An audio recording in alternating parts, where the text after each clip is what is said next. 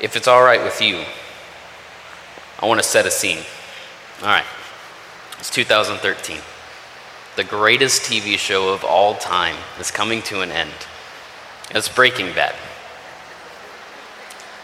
And on this Sunday night, tons of people, I think it's like the 9th most watched finale of any show of all time, are watching this scene unfold. And here's the scene. Well, let me give you backstory first.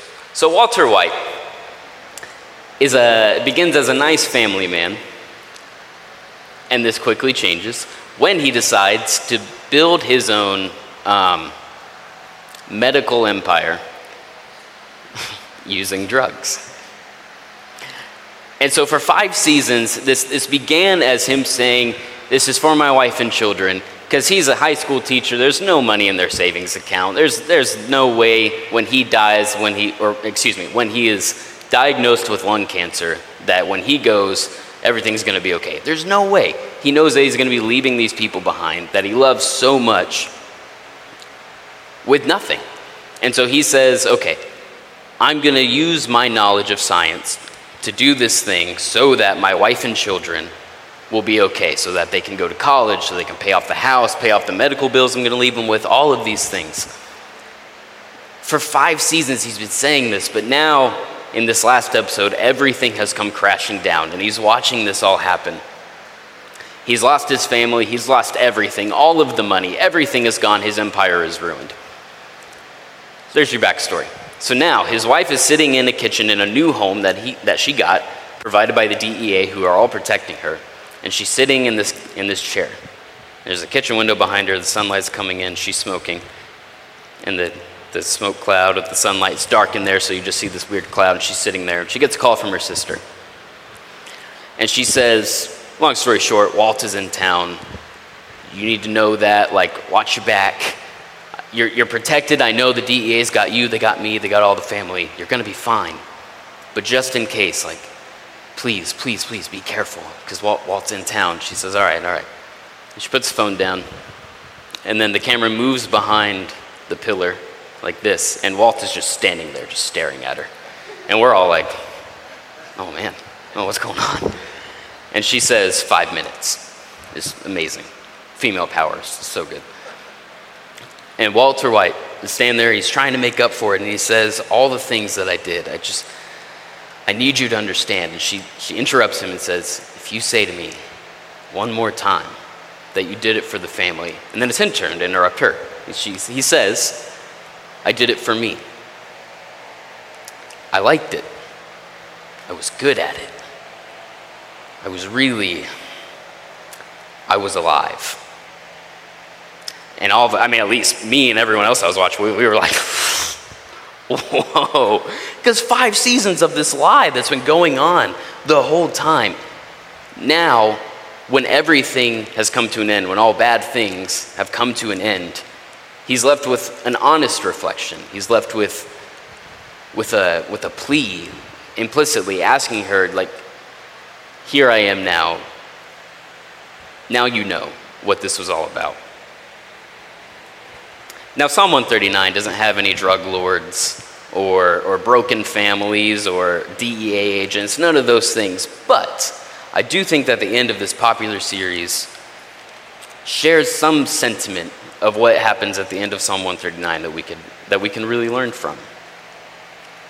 Now, Psalm 139, I would call it the second most popular psalm in all of the Bible, right behind Psalm 23, which Randall discussed last week. And the beauty of it is that it can be so neatly divided into 4 different sections. The first 3 sections all focus on God's power and God's greatness.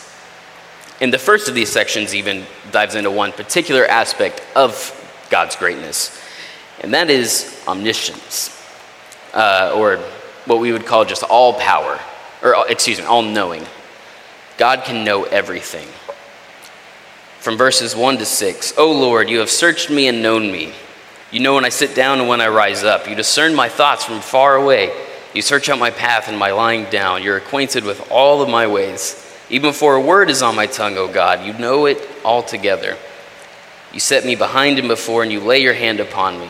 Such a knowledge is too wonderful for me. It's too high, I can't attain it.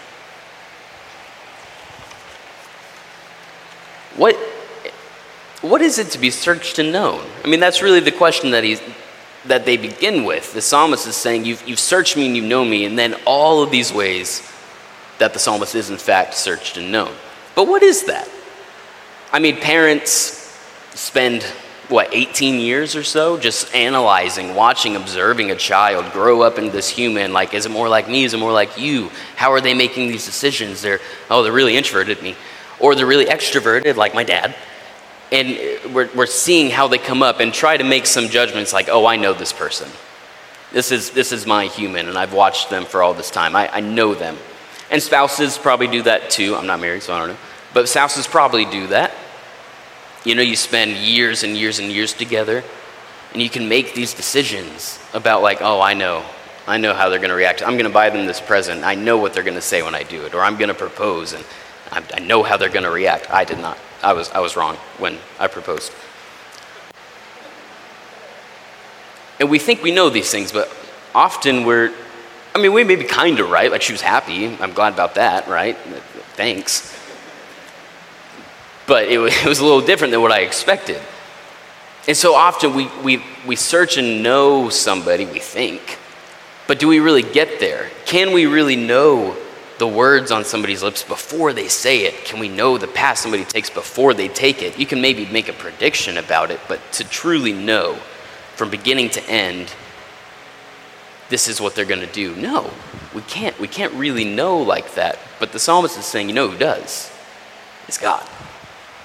Because God can know everything and anything about you before you ever know it. We can't know like God knows, according to the psalmist. Because this knowledge is so beyond us, it's so beyond what we could possibly comprehend or understand. And in the same way that we can't know like God knows, we also can't do what God does or be present like God is present. As we see in verses 7 through 12. If I climb to heaven, God, you are there. If I make my bed in Sheol, you're there. Where shall I go from your spirit, or where could I flee from your presence? If I take the wings of the morning and dwell in the farthest parts of the sea, you're there. Your right hand will lead me, and it shall hold me. If I should say, let only darkness cover me, and the light around me be night, even then the darkness is not dark to you. The night is bright as day, for darkness is as light. Now that's pretty insane when you think about it. I mean, let's talk about darkness for a second. You know what? Let's turn off all the lights. Let's block that window. Take your phone, just throw it away. Just break it. Let's go outside. Let's go to Times Square where all the power goes out, apparently. You remember that? And let's try to experience darkness, but you can't. We can't experience darkness now because we have all of these things. Now, maybe if you go to Yosemite or Yellowstone or something, go in the middle where you have no reception, turn off all the lights you have, turn off your flashlight, I guess, your lantern. Maybe you can experience darkness, but still we've had, decades of light pollution? Like, we physically cannot know darkness like the psalmist would have known darkness in 1000 BC. And so for that, try to put yourself in that situation. There is no light. And the psalmist is saying, but that's like day for God. That darkness is light, because darkness doesn't exist. God can be present in those extremely difficult places. I mean, if I make my bed in Sheol, let me climb to heaven. That's easy. Of course God's going to be there. I think we're on board with that idea. But I make my bed in Sheol, and God, you're there. Sheol isn't quite hell necessarily. There's a little bit of a distinction there. Sheol is the place of, if you watched 1993's Hercules, when Hades is in the boat with the ghosts, they're trying to climb up. That's really the ancient Near East understanding of Sheol. It's the place of the undead. It's where the people who died with some kind of injustice on their hands, they died in some kind of unrighteous way. So not like a warrior hero in a battle or a king or something like that. It's other people. That's where they go. They're the really creepy girl getting her hand up on the boat that Hades just kicks away. And the psalmist is saying, even there, God is there. This is crazy. There's so much to focus on splendor with God's presence. Now, some people have read this and thought about God's all-encompassing, never-escaping presence as troublesome. As like the psalmist is lamenting this fact, like, oh, I want to go somewhere away from your presence, but I can't because you're there. Where can I flee from you? I can't do it. And that might be something that some people think, like, I just want to get away from the God thing. I just want to get out of the guy who's watching me in the clouds all the time. But the language here is, your right hand will lead me and guide me.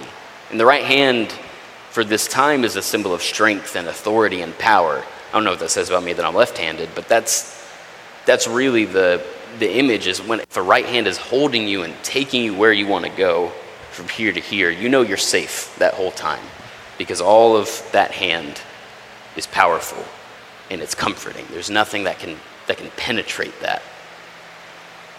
You can't go somewhere where God is not.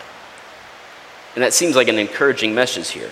But why would that be encouraging? Why is being with this God such a great thing? And in this next section, we see something about the relationship between God and creation. Verses 13 to 18. For you knew my inward parts. You knit me together in my mother's womb. I praise you, for I am fearfully and wonderfully made. Wonderful are your works. You know me well. My frame was not hidden from you when I was being made in secret, intricately woven in the depths of the earth. Your eyes held my unformed substance. In your book were written every one of my days.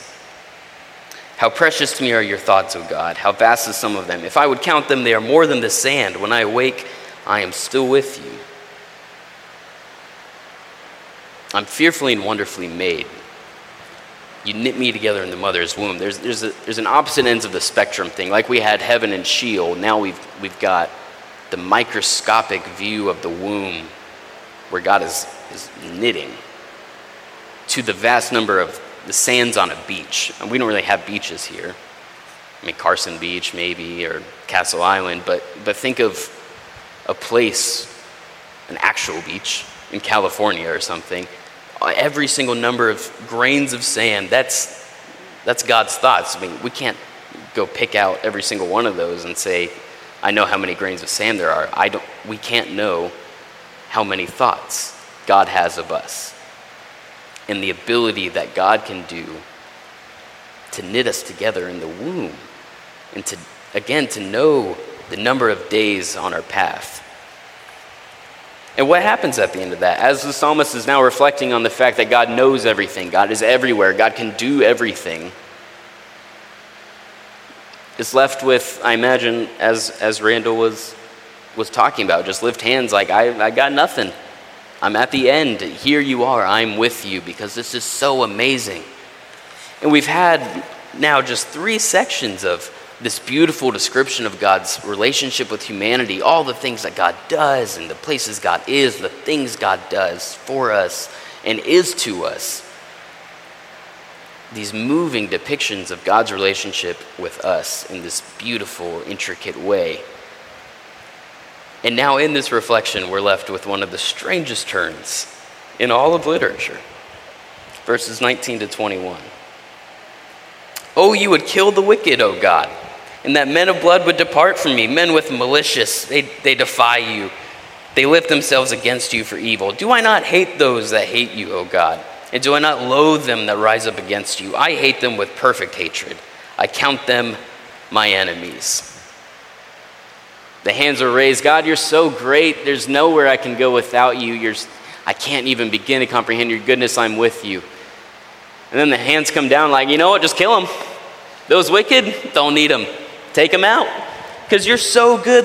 I can't imagine. But those bad guys, take them out. Just kill them. We don't need them. That's like if Danny was singing Bethel worship and then just went into Killing in the Name of by Rage Against the Machine. We'd all get whiplash from like, oh, what's happening? It's the turn of turns. You would think, right, that the reflection on God's goodness would lead someone to say, like, now I just want to find that goodness in somebody else. Like, oh, look at my dad. This great, nicest man to ever live, literally. It's crazy. I look at him, I'm like, wow, I see something in that. Or my friends from my undergrad, I look at them and I'm like, wow, they got it. They've got some of that goodness. Wouldn't you want to, like, turn it back to that? But the psalmist goes just sharp right and says, nope, just kill the bad guys. We don't need them. There's no room for them in this good world that you've created. There's no room for them in this world that you have known from the depths in the first days, for every individual person that you've knit together in the womb. And it might seem like it makes sense, right? I mean, do I not hate those who hate you? Don't we want to hate the things that are hateable, that we're justified to hate? If you were one of the just too many people that went and saw Avengers Endgame, you've got that scene when Don Cheadle is like, they're talking about going back in time to kill Thanos because Thanos did that and everyone went away pretty much.